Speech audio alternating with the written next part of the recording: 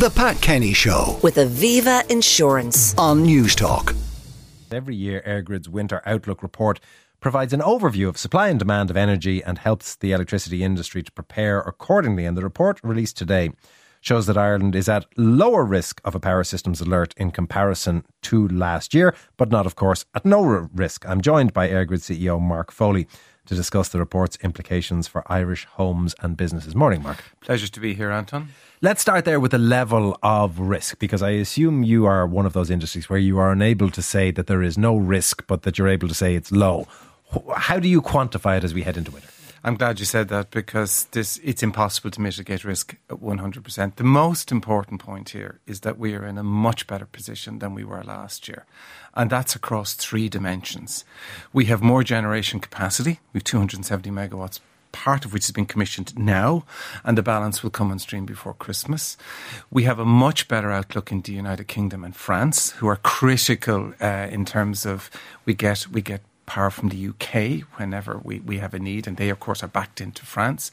And thirdly, we have very, very good relationships and protocols with large energy users who are prepared to put their assets at our disposal in the unlikely event that we have to call on them. And that's an important one. We don't expect to have to call on them, but we know they're there. They're an insurance policy for us. Obviously, you may be unwilling to name specific companies or corporates, but can you give us a sense of who those large electricity users are? They're big industrial players, and they're also people in the data space. You know, people who consume a lot of electricity and do have backup assets as part of their own, I suppose, systems protection. So mining, protocols. Massive manufacturing and data centres, that kind Correct, of thing. That type of thing, yeah. When you say they can put their facilities at your disposal, does that mean the independent generation capacity that they have can be reversed to come into the grid, or that they will turn down production as needed? They'll do both. They'll do both as we ask of them. And we have developed very sophisticated protocols with them for those potential eventualities, and I stress potential, because we think it's going to be unlikely. And how does that work in terms of compensating their productivity? Because if you're a manufacturer or if you're a mining company, if you turn down the electricity, you turn down productivity. If you're a data centre, I assume the data processing has to be passed somewhere else, which comes at a cost. Yeah, but they accept, part of the doing business in Ireland, we have a very secure power system, number one. Secondly, we have one of the greenest power systems in the world. We're a good place to get power. We're a good place to locate business.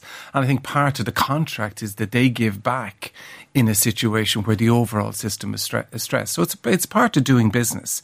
And they get a lot of benefit from doing business in Ireland. So I think it's a good solution. But is that to suggest that they do it for altruistic reasons? I assume there must be an SLA in place that requires you to pay them if this happens. No, I think it's more about the contract that ultimately that connects them, recognises from day one there may be a need for support to the grid, and they accept that, because there is no country in the world that gives you an absolute 100% guarantee. So we all manage risk and probabilities on a day-to-day basis in every aspect of business and life. One of the things that got discussed a lot on the run into last winter, when we knew there was a greater possibility of there being outages or brownouts during that period, was the FDI impact. That if places like the Intels of this world are looking to say we're going to move somewhere, does it hamper our capacity to draw big multinational investment if our power supply has a poor reputation? And is it justified? Absolutely, it would hamper it. Ireland has a stellar reputation in the last 50 years.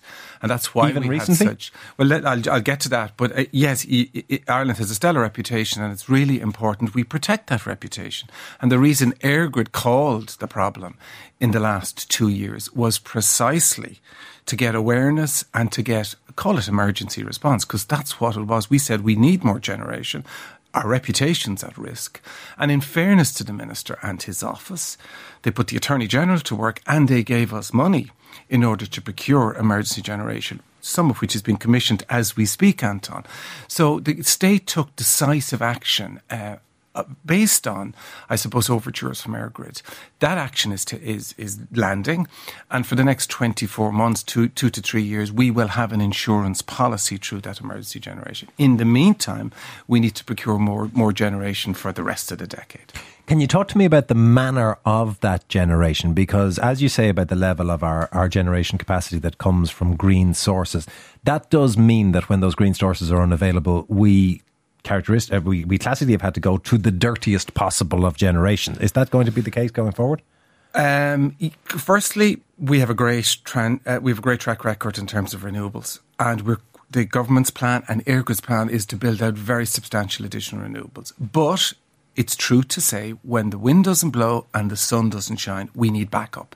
The preferred backup is the lowest form of carbon gas generation. That's the preferred option.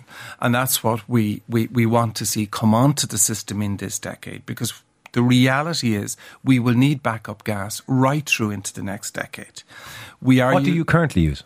We're currently using coal. Moneypoint remains open. It's trading at the moment. It'll go only into emergency use from 2025 onwards. There's a bit of oil still in the system.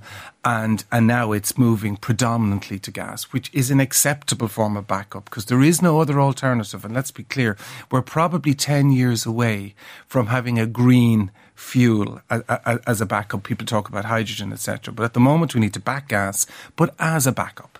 It is a relatively inefficient gas production when it is done as backup, though, isn't it? Because it tends to be smaller turbines that spool faster. It does, although we have made the case for having combined cycle technology, which is much more efficient and much more and significantly less carbon emitting. So we have made a strong case to procure some combined cycle plant. When you talk about hydrogen, is that ultimately a solution because it will provide a storage capacity? No, the real benefits of hydrogen is, one, try and produce it from renewable energy, such as offshore wind. And secondly, it doesn't generate carbon dioxide when you burn it. So that's where but it's not as energy intensive as fossil gas, and it also, the transportation volumes then become very, very large. So it's not a panacea, and that's important to acknowledge, but it is a definite part of the future mix. You talked about the greening of the grid. We hear news today that the ultimate parent company, of which there are a few, but this seems to be the ultimate parent company of IKEA, is going to be throwing huge money into offshore wind generation in Ireland. Is that a boon to the system? I think it's healthy. When, people, end users get involved in investing in renewable technology, and it's not just left to developers.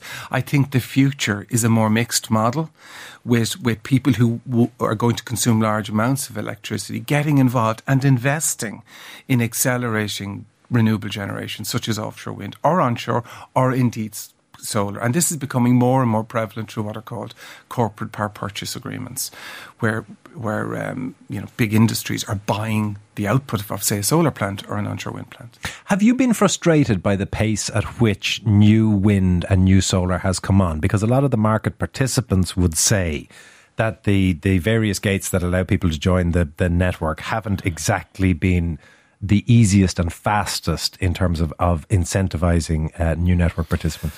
I think the biggest challenge, Anton, for the rest of this decade is more in the space of getting projects through planning. And you'll hear those who represent the wind energy industry, and they are correct in what they say, is there hasn't been a project out of planning from An Bord Pleanála in over 12 months. So there is a delay there now. I think An Bord Pleanála have done a lot of good work to get themselves fit for purpose, but they've had their difficulties. And the offshore wind proposition, for which there's been successful recent auctions, that has to get through new legislation. And, I'm not being pessimistic. I'm just saying it's always challenging to put projects through the planning system in Ireland and in other European jurisdictions. So I think the biggest challenge is in planning rather than anywhere else. Can I go back to where we started, which was in relation to data centres? Yeah. From EirGrid's perspective, are you enthusiastic about the proliferation of data centres given how much of the power that they soak up, or would you rather that we were less eager to incentivise them being here? Let me firstly put data centres in context. There's a lot of talk about data centres and demand and growth, etc. The average growth for the average increase in demand in electricity in the last 7 years has been 2.5% to 2.8% per year. So we're a very prosperous economy. Our population is growing. Our digital economy is growing. Our industry is growing. So we have growth in electricity, but not exceptional growth.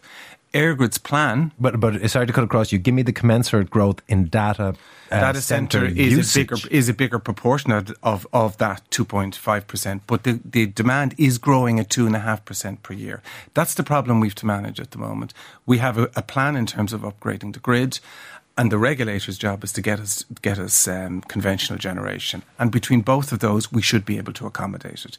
That's our view. But am I right in saying that if you didn't have the data centres growing the way that they were, you wouldn't have that 2.8 at all? You'd have... Oh no, we would. I mean, we have an increase in demand due to population growth, due to economic growth, and due to the electrification of heat and transport. So this is Ireland's backing electricity to lead out in terms of the decarbonisation of society and economy.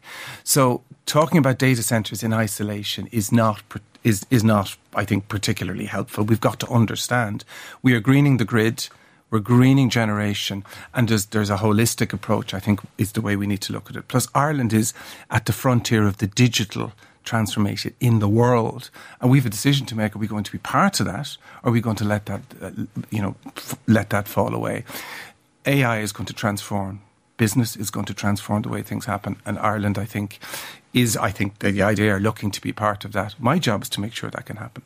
Mark, thank you very much. That is Mark Foley, who is EirGrid CEO. Now we'll give you a shot. The Pat Kenny Show with Aviva Insurance on News Talk.